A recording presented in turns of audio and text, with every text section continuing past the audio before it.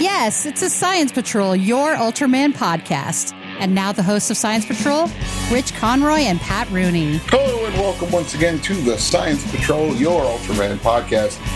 My name is Rich Conroy. With me, as always, the lovely and talented Mr. Patrick Rooney. Hey, everybody. How are you? Pat, how's it going? All of a sudden, you became Walter Cronkite. Mr. Patrick Rooney. This is all the news. Exactly.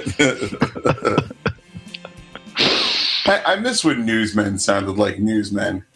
Well, David Muir is close. Yeah, okay. Yeah. But the rest, it's like, oh, hi, how are you? No. I want a news guy. I want a serious man with a mustache who looks like he's mad at me. You know, like, exactly. That's exactly what I need. I'm sorry. I want somebody who looks at me like I'm stupid and he's going to tell me what happened. That's fine. Yeah. Yes. That's fine. It's perfectly okay. So Pat and I were discussing just prior to recording the unmitigated disaster of Eddie Murphy's coming to America. It wasn't a disaster. What made you laugh the hardest? There were bits and pieces of it that were funny. I'm not going to say. I can't be specific about it because it was a terrible film. No. My memory capacity is shot. So no, but I mean, like, every time when you see a really funny movie, you're like, oh, remember when this happened? And remember when this happened? Everybody I talk to is like, well, he went back to the barbershop. Yeah, for the same jokes. Yeah, and he went to McDowell's for the same jokes. Oh, yeah. And, like, it's a rehash. It's exactly what it is 30 years later. I can tell you the only good stuff I liked was the fact that the country next door was called Nextdoria. I did like that. I thought that was funny. The fact that James Earl Jones, this is ZNN, also funny. Those I feel are the first two jokes they wrote down on the pitch. And they were like, yeah, we're done, right? Everybody else is funny. We'll just be funny. And then and Wesley Snipes looks like he had the time of his life. Oh, he absolutely enjoyed every minute of making that movie. There was no Everyone doubt. Else, did not. Arsenio Hall looked like he was trying to have a good time, but he didn't really know what his whole deal was supposed to be. Exactly. Everybody did a good job of what they were given, but what they were given was nothing. Okay, I'll buy that. I'll buy that. That's mine. And then we were talking about Kong versus Godzilla because Pat and I both have gotten our first vaccine doses. Right. And I will get mine on the 5th of April, and I will be off that week from work because the wife has asked me to be off that week. So I'm going to let her know. It's Easter week. Oh, okay. Exactly. So the kids are home. Pat's the Easter Bunny, in case you guys don't know. So he's got to take that week off so he can get ready with all the eggs and everything. Exactly. Yeah. Exactly. But the kids are going to be off, so I'm going to get out and do stuff with the kids, and I'm just going to tell her at some point I'm going to the movies on that week, and I'll double mask, whatever you need me to do. I'm going to the movies because I can. Yeah. Here's the thing. If I go by myself, I generally don't eat snacks because I go in the morning. I go at grandpa time in the morning. Oh, first showing. Absolutely. The cheapest show. In the morning. Well, not only is it the cheapest, but at this point now, it's been cleaned and no one sat in the seat prior to me. Right. For at least 12 hours or something like that, right? Exactly. So, and also, I don't have to. There's very few people at the first showing. Right. I went to first showing of Avengers Endgame, and it was me and like 12 other dudes spread out like it is now. But but you went at the midnight. You didn't go quite at the midnight show. I went at 9 in the morning. Yeah, I wasn't going at that point. Yeah. 9 in the morning was great, man. I would imagine. I had breakfast, and I went to go see a movie. It was pretty awesome. What could you ask for? Not much. Well, if you want to get together to actually see Kong versus Godzilla early in the morning, we can do that. That would be good. We'll see what the showings are. The showings. That's the word I was looking for. The showings. There you go, everybody. Anyway, we're here to talk about Ultra Q, not Godzilla. Oh, that's right. There's a reason we do this. I keep forgetting. Yeah. The whole point of this podcast was that we just didn't talk to each other like idiots. We'll do that anyway. Yeah, that's just in general. And we're going to start today with episode 14, Tokyo Ice Age, from April 3rd, 1966. Okay. Let's see. That was directed by Samaji Nonagase, screenplay by Masahiro Yamada, and special skill director Keiji Kawakami. Okay. It is the 14th episode of Ultra Q. We open up with some guys at the airport, air traffic controllers, most casual air traffic controllers you've ever seen in your life. Well, this is the 60s. You're smoking, you're drinking, you're having a good time. You're drinking. I would have loved it if there was just an open bottle of scotch on the control panel. Like you say it like there probably wasn't one that you didn't see. It was there. You know it was there. Yeah, you want a bump? They're doing rails off the cabinet. Sure. We're only playing with people's lives. Speaking of which, exactly. This mysterious cold wave comes up and freezes the airport solid and causes a plane to just stop in midair. And then it is quite literally thrown to the ground and exploded. Yes. And, as a kid, you watch that and you're like, oh, that's cool. But as an adult, you're like, oh, God, there were people on that plane. No, I didn't at all believe that plane crashed. The second it stopped in midair, you could see the strings, you could see everything happening. I didn't say it wasn't a model, but suspension of disbelief, Patrick. As far as the show is concerned, people were on that plane. I know that it's. Hey, Pat. I know it's not real. Okay. Okay. I just want to keep pointing that out because that's no. I'm good with the fact that it's a show. No problem. I've got that under control. So you're like, oh, okay, that's crazy. Like that's horrifying. Yes. Yeah. And then they put out a I don't know, an APB, whatever that is for air traffic controllers. They're like, you can't land here. We're frozen solid. People are like, dude, it's July. And then come look, you jerks, because we're covered in ice. And we get to our theme song, which we get some nice pictures of the airport covered in ice. And that was effectively done. I figured that was just like sugar water draped over. Was that if it was doctored photographs or what? I don't know. I don't know how they did that. And it looked like a lot of miniature work with sugar water on it. That was my thought, but I would buy doctored photographs too. I mean, it was quite effectively done. Someone will know. Someone always knows. Not us. Then we get to what do you call it? Ippei's super pointy shoes, as he is. Right? With his feet on the desk. Feet on the desk, reading the paper. And he's the pointiest shoes that have ever, that man's got probably awful bunions now. I would think so. Those would not go over my boats. No, that's a narrow toe box, you guys. That's yes. Being Irish, I have very, very wide feet. Oh my God, yes. That's I'm not exactly sure why we have just giant, wide hobbit feet, but because we have to walk over the lakes. We have to walk over the swamps. We have to walk over the lakes. Is that right? Sure, and expect to be well known. We can walk on water Exactly. after we've had a few. That is, but giant heads, God. Big feet. Woo-hoo. Exactly. Luckily, our women are cute. So because we got very little else. Yeah, we got giant leprechaun heads and giant boat feet. Trust me. Yeah. Yeah. Oh yeah. No, you don't have to tell me. I know. I'm in the same boat foot. So yeah, it's funny that we see Ippei's super pointy shoes, and they get a note that like something's happening at the polls and whatnot, or at the airport rather. At the airport, he sees something in the paper like, "Hey, why is it bad if the South Pole melts?" And June is like, "What do you mean? Why is it bad if the South Pole melts?" Think of all the water. He goes, "Okay." Then all the sea levels rise, and this is an ocean. And Ippei's face is like, "Oh yeah, right on. I get that now. That seems to work for me. That's good stuff." And the fact that they're pointing out the ecological concerns then, people still don't believe it now. Scares me. Yeah, exactly. It would have happened by now. No. Exactly. So exactly. We do learn at this point that the first encounter with Pagila was a year ago. Yeah. Which answers a question we had a couple weeks back is like, how close together are these weirdo incidents happening? They're happening a couple weeks apart because this is only episode 14 and we had Pagila in episode, I don't know. 3 or 4, something like 3 or 4. We love you, Pete Puma. But exactly.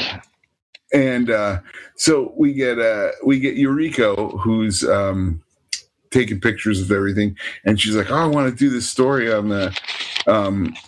What did she take? I forget what she's taking pictures. She of. wanted to take a picture of people just walking around and why they went to visit. Oh, why they're in Tokyo? Yeah, that's right. Yeah. That's right. And then she falls, and this kid starts making fun of her. And he was like, "I was wondering when you're going to fall off that wall." And like, what's with you? Like, why are you going to do that? And he's like, "I'm looking for my dad. Maybe you can help me. I'm trying to find the newspaper. It'd be a great story. Guy goes to leave rural Japan for work in the big city." And doesn't return after 6 months because he was just a temporary worker. Well, he was going out for cigarettes, but obviously. How many times have we heard that happen? Just going out for ice cream. I'll be back soon. Yep. Blah, blah. I don't mean to make light of that people that's happened to, but it's a trope. It is a trope because it does happen enough, so it can't be a trope. Yes. But hey, Bruce Springsteen wrote a song about it, and I guess the conclusion is everybody's got a hungry heart, right? So, that makes everything fine. That makes it all good. Exactly. Yeah. Got a wife and kids in Baltimore. Jack went out for a drive and never came back. So basically what you're telling me is you're a real a-hole there, buddy. Pretty. Well, he didn't do it. After he left his first wife, he gave her money. I don't mean Bruce Springsteen is an a-hole. I mean the guy that left the wife. The guy in this song, like I guess his name is Flu Springsteen. Sure. Because it can't be Steve, right? So, That's fine. But yeah, so they go, okay, the boss, the newspaper boss, is so widely like this guy is either manic depressive or he's coming down off a bender because he's very like, "It's a great story, yeah, that'll be great." Then he's like, "What's this kid doing here? Hey, what do we?" And she's like, "Well, I'm talking about it." And he goes, "That's a great story, but the airport's frozen over, so you got to find out about that, or do the kid story. Well, I mean, whatever." And you just want to tell him, "Calm down. It's okay. We're not supposed to do speed while we're at work, especially not in an airport. It's okay." How do you get a paper out every day? With the implication that they do at least 2 editions. Easily. The evening edition. Okay, we got to find out about the. Yeah. You got to remember, this is the time when papers did have 2 or 3 editions every single day. Absolutely. Yeah, that was nuts, man. If you think about that, I mean, it was the fastest way to get information. Yeah. On just under radio.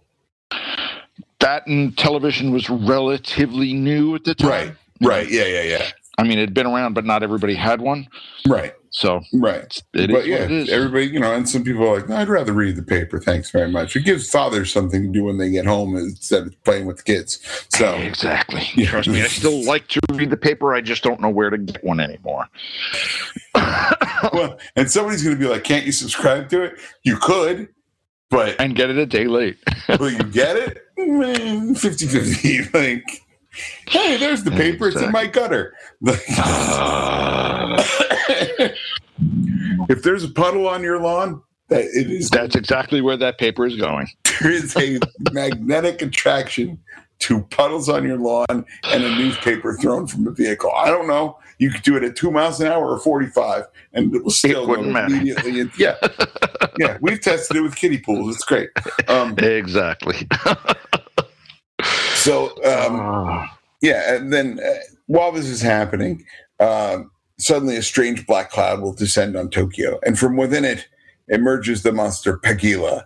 Of course. Yes. And he's resting from his journey between the South and the North Pole. Well, it's a long way. Yeah. Sure, you got to stop for a drink or something. Well, from what they said later on in the episode, he stopped in Australia, the Philippines, and, in different places on the way up, because it's a long way. Yeah. I assume he got all of the stickers on his suitcases. on his steamer trunk, rather. Of course he did. Yeah. Of course he did. Yeah.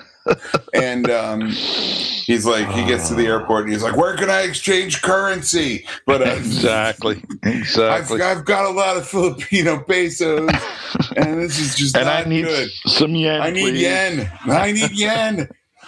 Exactly. And so, like, I'm looking at him, and he's, there's no way that Pagila has that much Vinagre voice. He's like, dudes, I have so much money from other countries, and I need yen.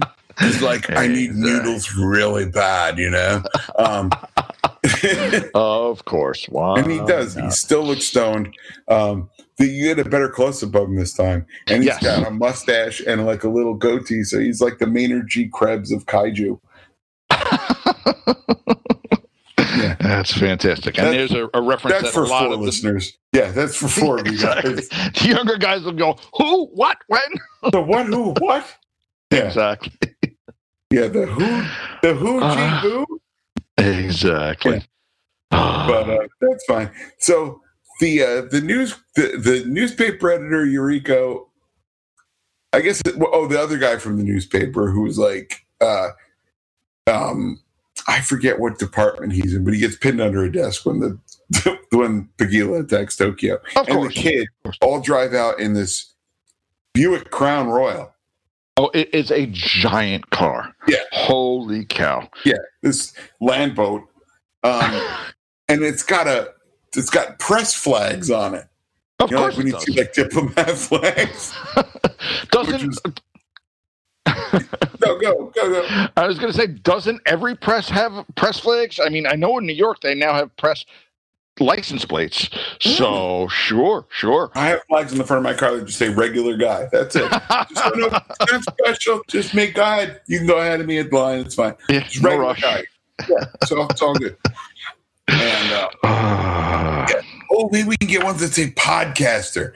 There you go. I get people running us off the road. If they listen to us, they might just do that. I don't know. You guys are just undermined. Exactly. Yeah, for those that don't know, the hierarchy of entertainment, somewhere around the bottom is like rodeo clowns, mimes, and podcasters, balloon art, balloon animal people, and clowns. And podcasters. Clowns are a little higher than that. No, birthday clowns are up here. Then you get the rodeo guys down here because at least most of the time, the rodeo clowns don't have broken bones. Yeah, the birthday party guys don't have giant animals chasing them. So yeah, exactly.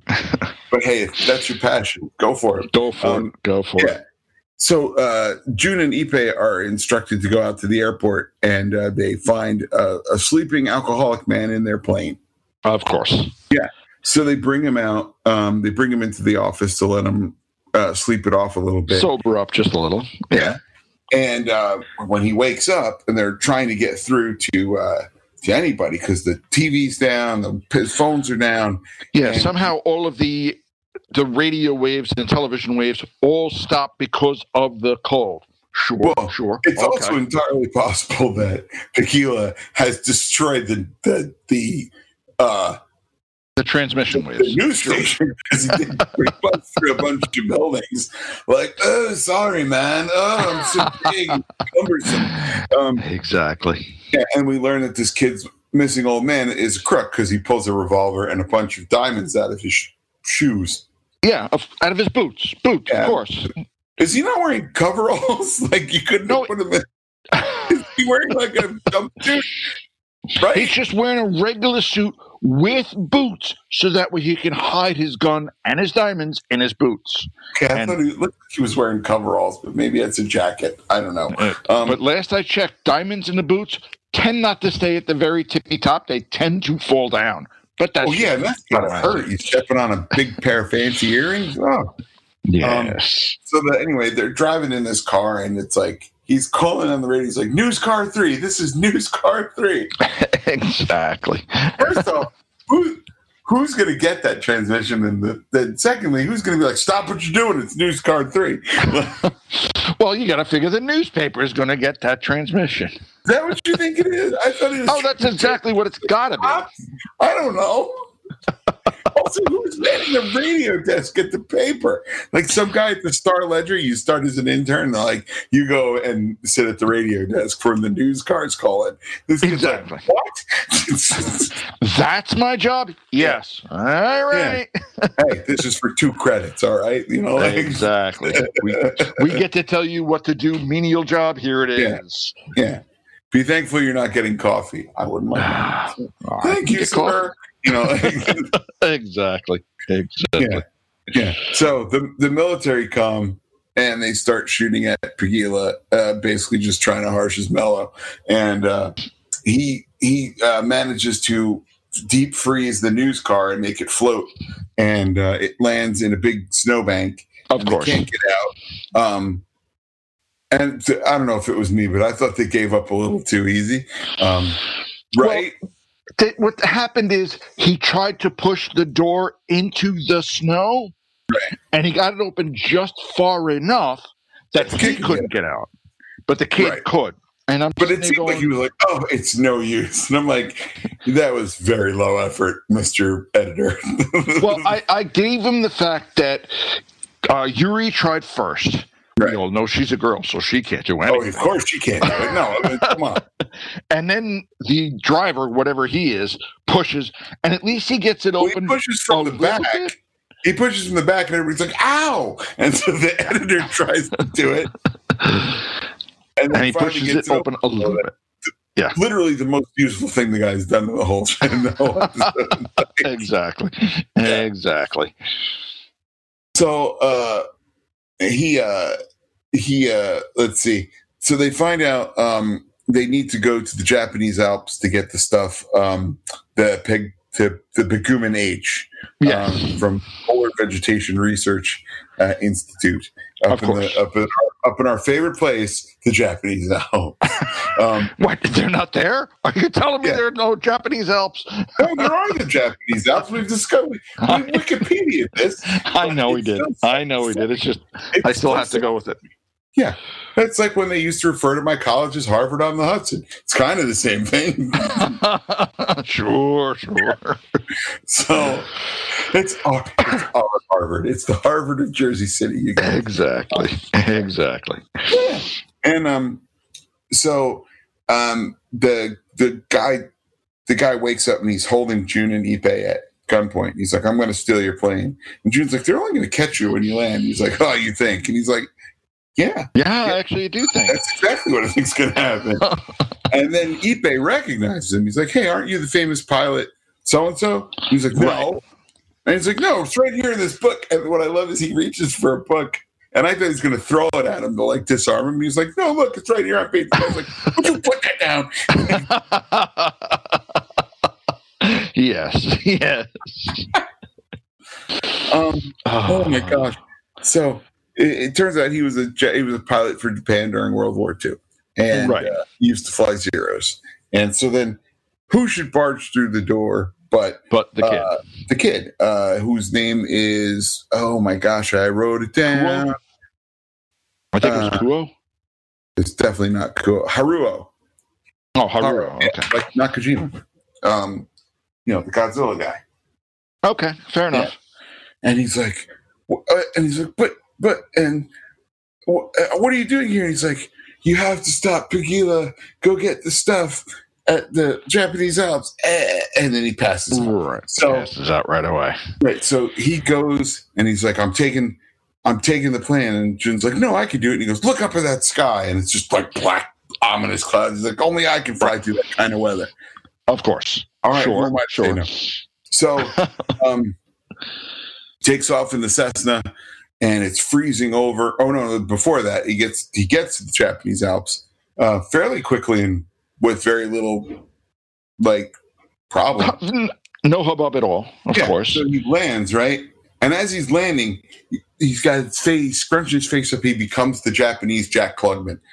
I looked up and I was like, "What the? Oh, okay, no, it's that guy. Okay, that's cool." I'm going to try to do a screen grab of that because he absolutely he did look like Jack Klugman. And so he lands. There's 2 guys land here, and they open the door and they hand him the canister. They're like, careful, it's mixed with explosives. Yeah, that's not a great idea in an airplane where pressure is going to change. Yeah, I'm just saying. How much pressure changes in a Cessna? They don't go that high, right? They don't go that high, but it does change. Yeah, I can't imagine it's enough to set off a. I don't know what kind of explosives they're using. Well, yeah, that's true. Who knows how much of a stabilizer paganium is or whatever. Exactly. So anyhow, Japanese Oscar Madison takes off again and flies through this polar storm. Right. It's icing up. And the prop of the wing snapped off, which I thought that was a great effect. I don't know how they did that, but that was a good effect. Yeah, the whole thing. Yeah, the whole plane icing over and stuff was great, becoming more brittle. Yes. And then he flies it directly into Pagila's mouth. Yes. Yeah. And you see a nice big explosion. So he's dead. No, he turns back into the black smoke and sods off. No. Yeah, he's someone else's problem. No. He succeeds in driving the monster away from Tokyo, as indicated in the summary. No, No, he's not, because they give the package with his father's name on it. Oh, the guy is dead as oh, that's dead. What I'm saying. Oh, yeah, Pagila gets away. Pagila gets away. I'm not saying the guy turns into black smoke, because, I mean, that wouldn't be the weirdest thing to happen in this show. But, no, not at all. Yeah. So you get the scene where they're like, come back and visit. It's great. You know, and he knows sayonara, and everybody smiles, and he sits down, and Dad's in a box on the seat next to him. Yeah, exactly. You're like, thanks. Wow. Going on. That took a dark turn. Yeah, going on the train with Dad in a box, Dad in a box, Dad in a box. Oh God. Whoa. So yeah, understandable.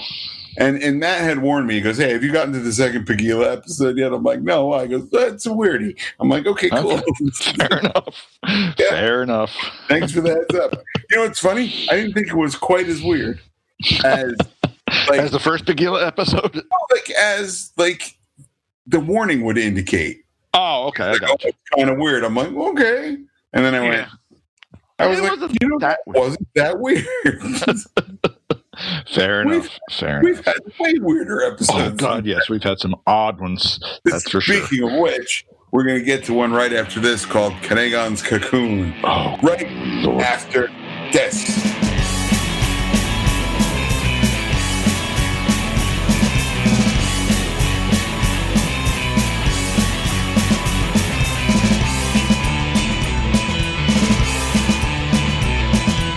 And we are back with more of the Science Patrol with episode 15 of Ultra Q.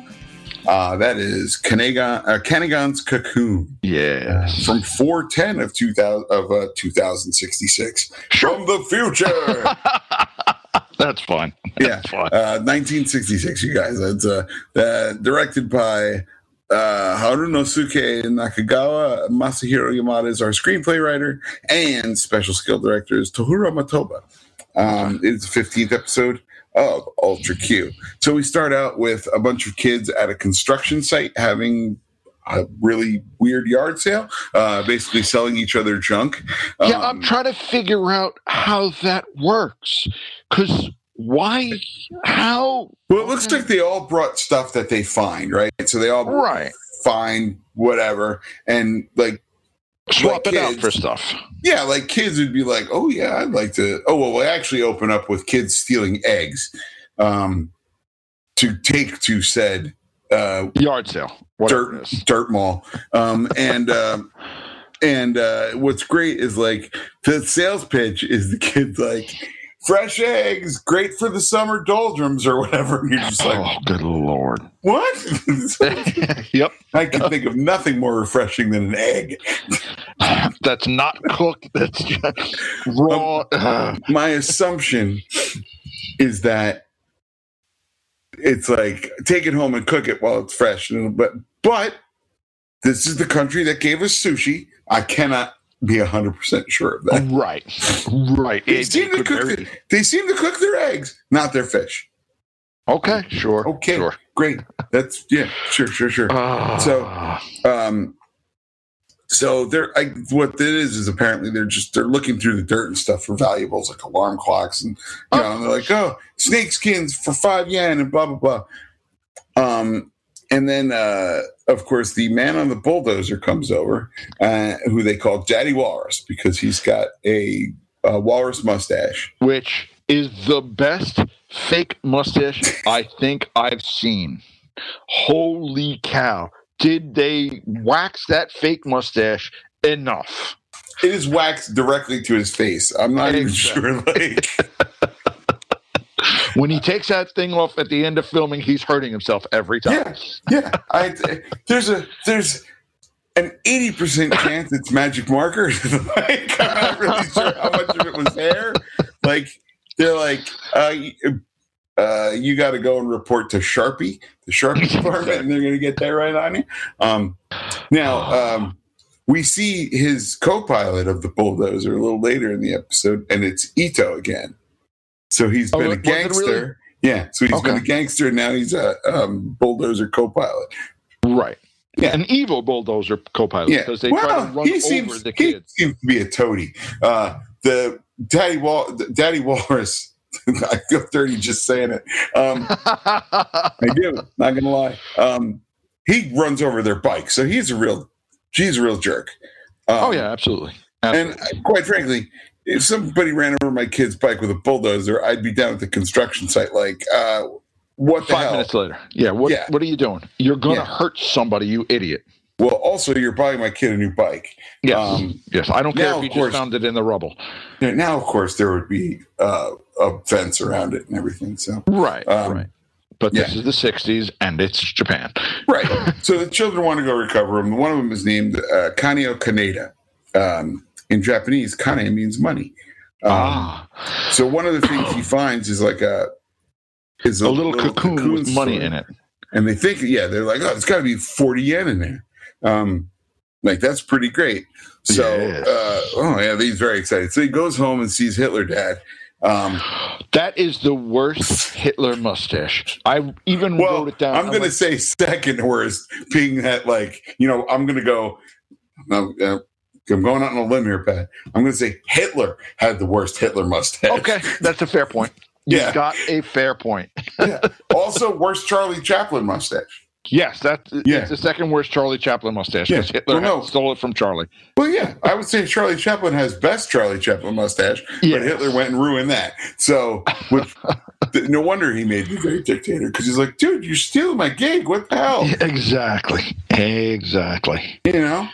Have you ever seen the film Chaplin? Yes.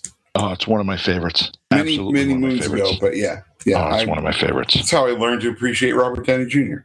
Yeah, before he went crazy and then came back to reality in Iron Man, but that's besides the point.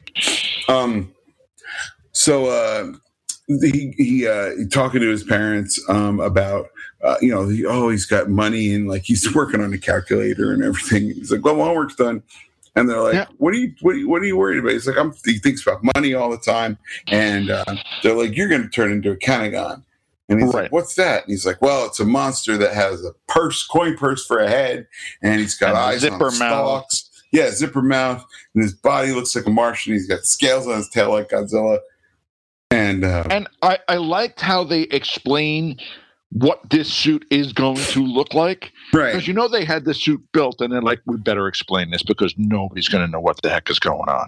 Sure. And he's like, oh, yeah, whatever. And so he goes into his room and the cocoon has gotten massive. Now, this sets off absolutely no alarms for this kid. No. And he busts into it and he's like, look at all this money. This is great. There might be 1 million yen in here. And of course, it sucks him in. Of course. And he wakes up the next morning as a Kanagon. Now, Dad is in the bathroom brushing his teeth. And the kid goes in and he's like, hey, and he's like, hey, what's up? And Dad doesn't really notice it. And very comic moment. He turns around and of course he sees Kanagon brushing his zipper teeth. Right. He's like, ah! He freaks out. The mom comes in with a frying pan with eggs in it, and she has the most amazing freak out. Her face Like, yeah, she almost faints, but not quite. Yeah. Yeah. I thought that's exactly what I thought was going to happen. I thought she was going to do that, and then just faint down right away. Yeah. But no, so they barricade themselves in another room, and the kid's like, "What's the matter? What's going on?" And he looks in the mirror and he's like, "Oh no!" Yes. And he starts crying, and the tears start shooting out of the stalks out of the eye. That was great. I liked how they had the little water squirters right at the edge of the thing. That was amazing. Okay, why not? That was fantastic. I love that good. so much. Oh God. God. So he's like, all right. He goes and sees all his friends, and he's like, I'm so hungry. The only thing I can eat is money. Right. Now, I'm not exactly sure how he determined that. It would have been nice to see him like try to eat an apple or an egg or something. He'd be like, Sure. Look, I'm not saying there wasn't a lot of filler in this episode. There was a lot of filler. Removed a little of that filler and given us that. Giving us a 10-second trying to eat something and having trying to eat rice. Or like, by the way, that was a nice theme with the other kid constantly being hungry in the last episode. Yes. But the one thing I did like with this Canagon that we saw in the Zet show was he still had the little register on his chest for how many yen he needs to stay alive. Yeah, he's got but it's great. When he eats it, it goes up. Right. And then as he doesn't eat, it slowly goes down, and they actually get a little countdown as it's going down. Okay. That would be useful to have. Yes, it certainly would be. You have a thing that'd be like, like with video games, like, oh, my energy's low. I better go have a Snickers or something, like. Better go eat a couple of yen sandwich. Yeah. Yeah, well, dude, I don't want to eat money. That's filthy stuff. No. That's terrible. But I know. Yeah, here's the question. Does foreign currency work too? If it's just money, right? I'm going to say no. Since it's a yen symbol. Right, it's a yen symbol. Does he eat it, right? And it automatically converts into yen. Well, but not at the good exchange rate. So, it's like empty at calories, the airport right? exchange rate. Yeah, it's like empty calories. Like he's like, it's going right to my hips. This is terrible. Excuse me. You're asking the tough questions, you guys. That's exactly. This is where we go every time. Yeah. So they go. He's back at the junkyard. The kids give him a bunch of money, and the one kid's like, "Man, my mom's gonna be so mad. I was supposed to buy milk with that." Yeah, your mom is gonna rib your rear end raw because you are told to buy milk. You buy milk. Yeah, and he's like, "But mom, Kane turned into a monster, and I had to give him the." Yeah. Okay. All right. Sure. Yeah. Come here. Yeah. Like, God, have we been leaving the drugs out on the table at night? Is that what's going on? Did anybody see my Valium? This kid's high. Exactly. Yeah. So the kids are like, all right. So they see him going up. And they're like, what can we do with him? They're like, should we sell him to somebody? Or like, right. He needs money somehow. And how are we going to get him this money? Now, on the version you were asking, and they said, we can go ask. On the version I'm watching, it says, we can go ask God. And the kid's like, what are you talking about? We can go ask God. And they take him to the priestess. Well, it wasn't exactly that they could ask God. They said we can go here and see if this priestess can help. Okay. Whether or not it was asked or whatever, it was the priestess could help. Yeah. So they're like, okay. And she does this performance, which is probably just a performance to scare the crap out of the children. Oh, absolutely. She's at afternoon tea later, and she's like, I tell you what, Agnes, those kids were terrified. It was great. Exactly. I had them shaking in their loafers. And so, fine. You know what killed me? Speaking of kids shaking in their loafers, go ahead. The kids are wearing, for the most part, either sort of dress shoes, just shoes, right. shoes, or what looks to be Keds. Because you didn't have a lot of choice back in the day. No. But the thing that kills me is there's one kid wearing flip-flops, right? And he's jumping from those big cement cement tubes from one to the other. Pipes is the word I was looking for. Thank you. Cement tubes. In flip-flops. Oh, yeah. And I'm like, whoa, man, that's... when you're 50 and you think to yourself, well, that could get me hurt for a long time. Oh, yeah. I saw that. Me in flip-flops alone could get me hurt for a very long time. Yeah, I don't think I've ever actually seen Pat's feet. Yes, I have. We've been to a water park. So yeah, that's about it. I was going to say, I don't know if I've ever actually seen, I've ever seen your knees in shorts, but I have. You have, because we were at a water park. Yeah.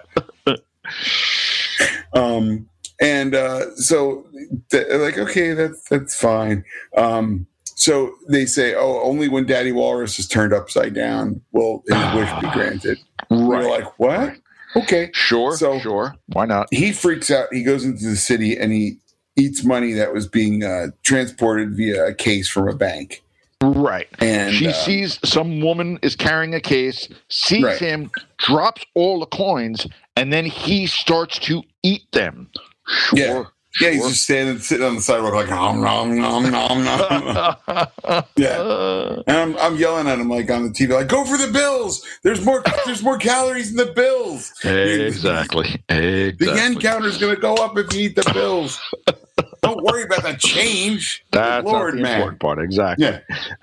So, his kid, the police find the parents. They're like, come and identify your weirdo monster kid downtown. Lord.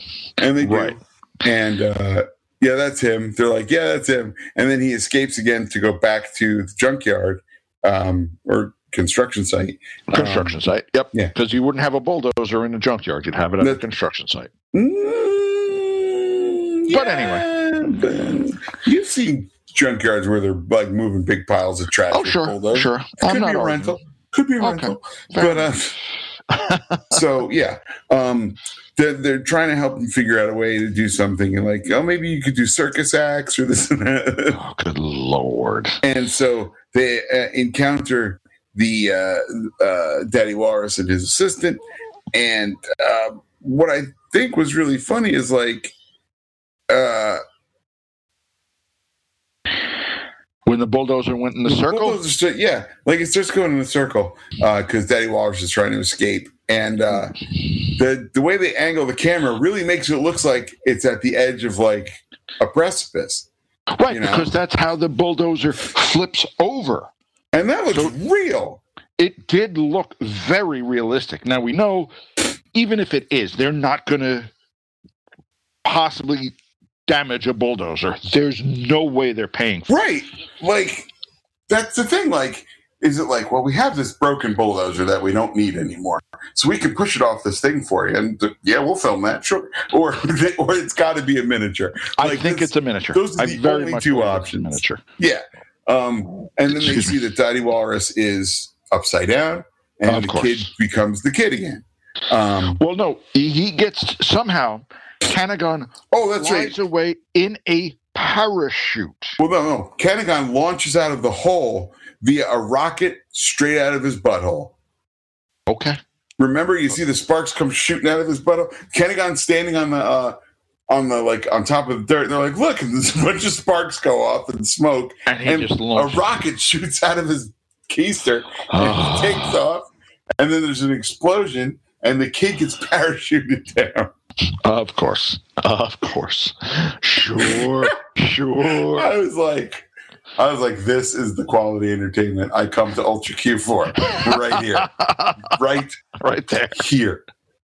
And exactly. Hey, you know what? Are our heroes in this at all? No, right? No, not at all. They don't have to. Okay, I didn't think they didn't have to be at all. It was all about this Canagon. So they didn't need the heroes at all. The fact that you just figured this out now, because I wrote it down at the end of the episode. I write, okay, no heroes that I saw. Yeah, I was like, wait a minute. The only thing I can think of is it was a contractually obligated vacation episode for them. Like they're like, no, we have to be off that week. We have to. It's written into my contract. There are episodes of Doctor Who where the Doctor is in prison, right? Right. Early stuff like Troughton and Hartnell stuff, where they're in prison and you only hear their voice through a door. Yeah. That's because they're on vacation and those lines have been pre-recorded. Yes. Yes, absolutely. Absolutely. Because he had to be away for 3 weeks. Yeah. So we recorded 3. That's why the story is 12 episodes long. Like, oh my God. We have to he's keep in jail for a week. For 3 weeks. 3 episodes, Pat. Like, it's crazy.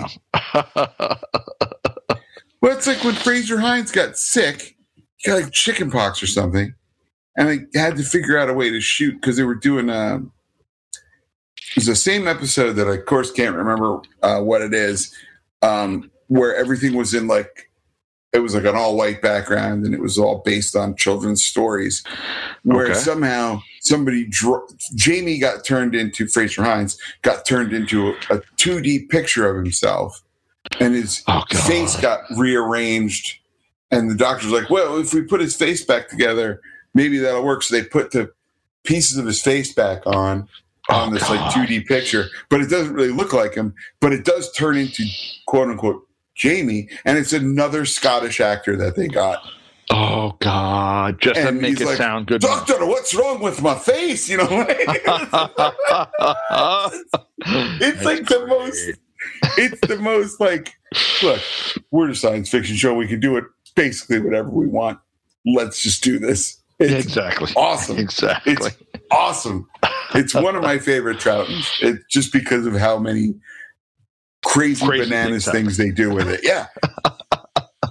Yeah. That's understood. So when he goes home, the boy finds out that his parents have also turned into Canagons. Yes, both of them, amazingly. Yeah. But they don't seem upset about it. This is the best part. They're like, yeah, whatever. Like, oh God. All right. Now, do you want to do a Canagon Monster Minute or not really? Because we've done it before with Zet. Well, I'll do a little bit of one, but for trivia for this episode, in the big finale with the confrontation with Uncle Walrus, they call him Uncle Walrus in one of the other dubs. Yeah, the wiki they call him Uncle Walrus, but I'm going the Subaraya translation is Daddy Walrus. Sure, but when Canagon is riding the shovel, the blade of the bulldozer, and gets shaken off, Canagon's head falls off. Oh, I didn't notice that. I didn't notice it either. I'm very upset that I didn't notice that. Like, you would think that'd be like, oh, yeah, of course. Oh, God. But I did not notice that. Canagon is 2 meters tall. He's 200 kilos. And he's from planet Earth. Of course. Let's see here. His first appearance was this one. And his last appearance was in Ultraman Z episode 13, I'll Feast on Metals. Right, that was the clip episode, basically, where they used Canagon as the hook to get the clip moving. Yeah, which was nice because we at least got more... A hook. We didn't get just like, hey, remember when this happened? You know, like... Right. It was, right. Yeah, it wasn't so bad. Let me see if there's anything. His suit actor, Sonny Gil Nakamura... how's that for a nickname? That's a great name, Sonny Gil Nakamura. That sounds like a guy you want to hang out with. He would later go on to bring a similar child-friendly monster to life, Booska.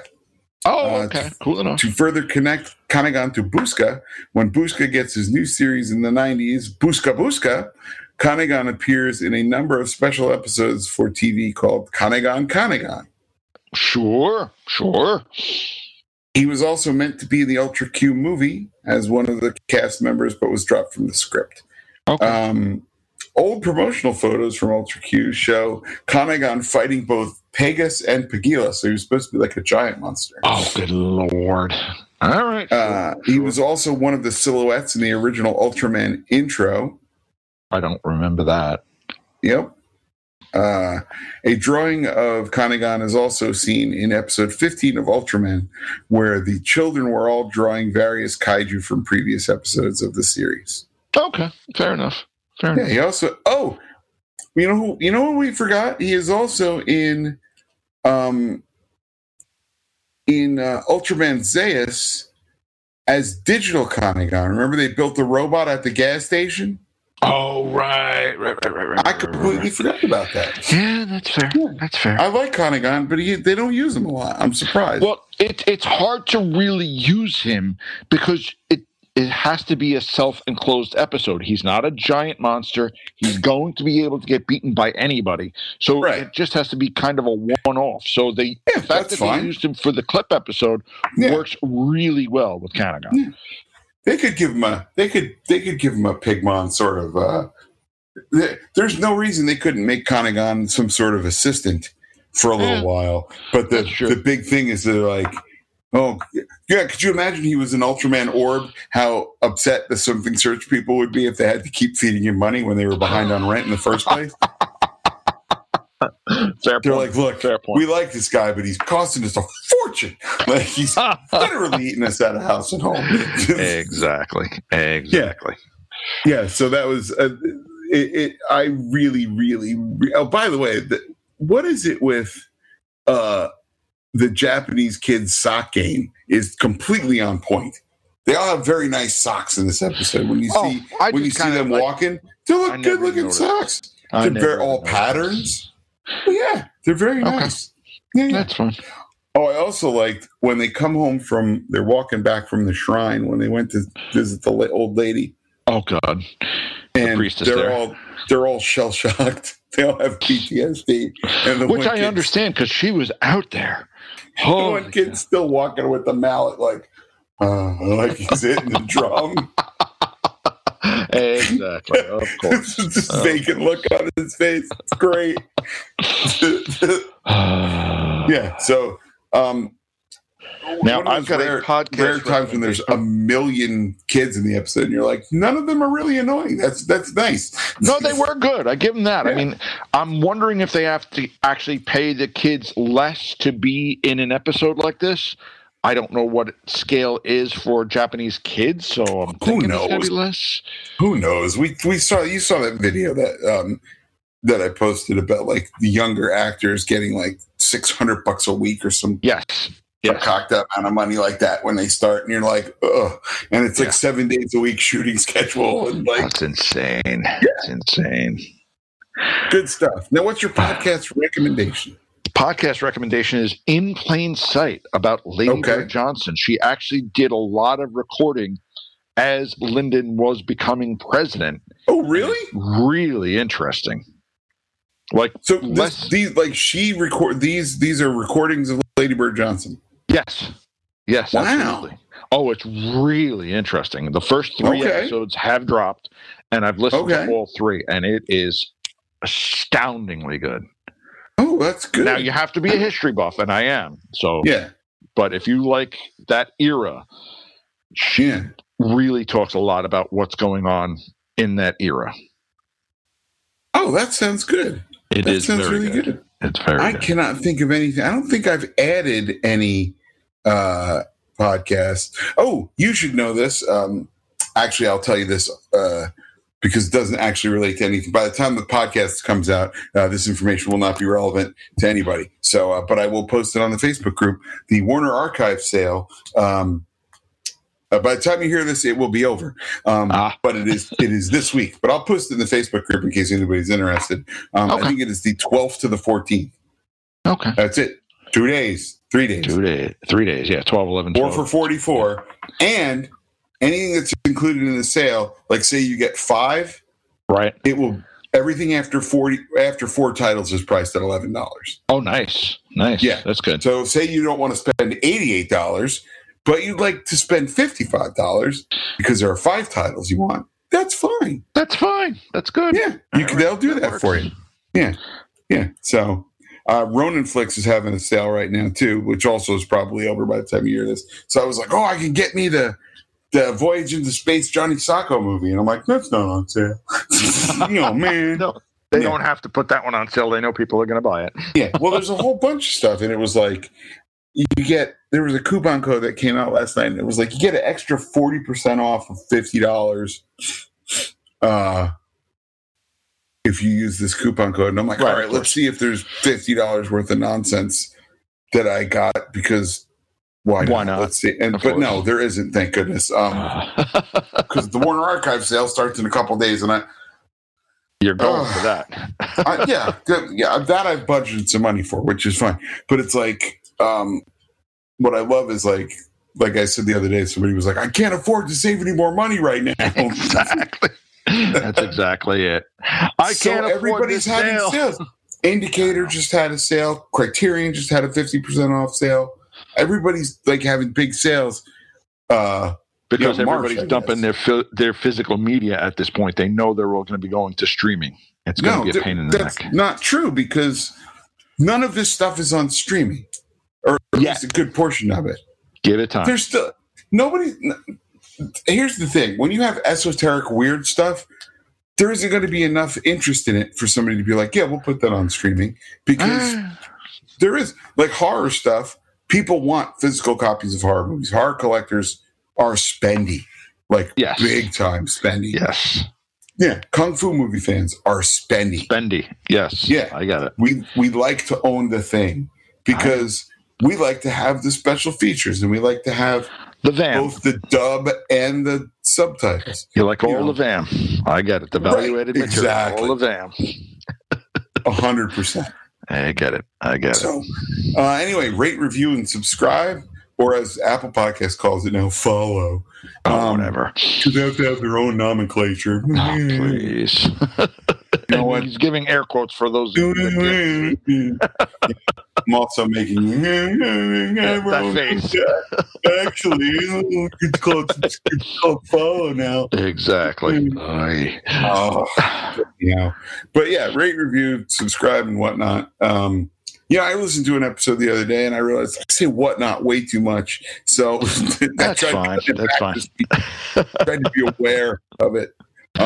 That's fine. We are who we are. We're not going to change all that much now. Holy moly! Like it's all the other. I listened to one the other day, and it was a lot. I was like, "All right, Rich, give it a rest." There are other words.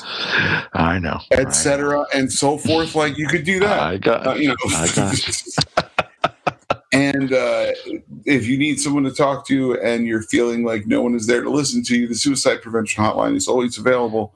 And Pat, could you please read that number for us? That number's 1-800-273-8255. They're there 24 hours a day, 7 days a week. We want you to stay alive. Yeah.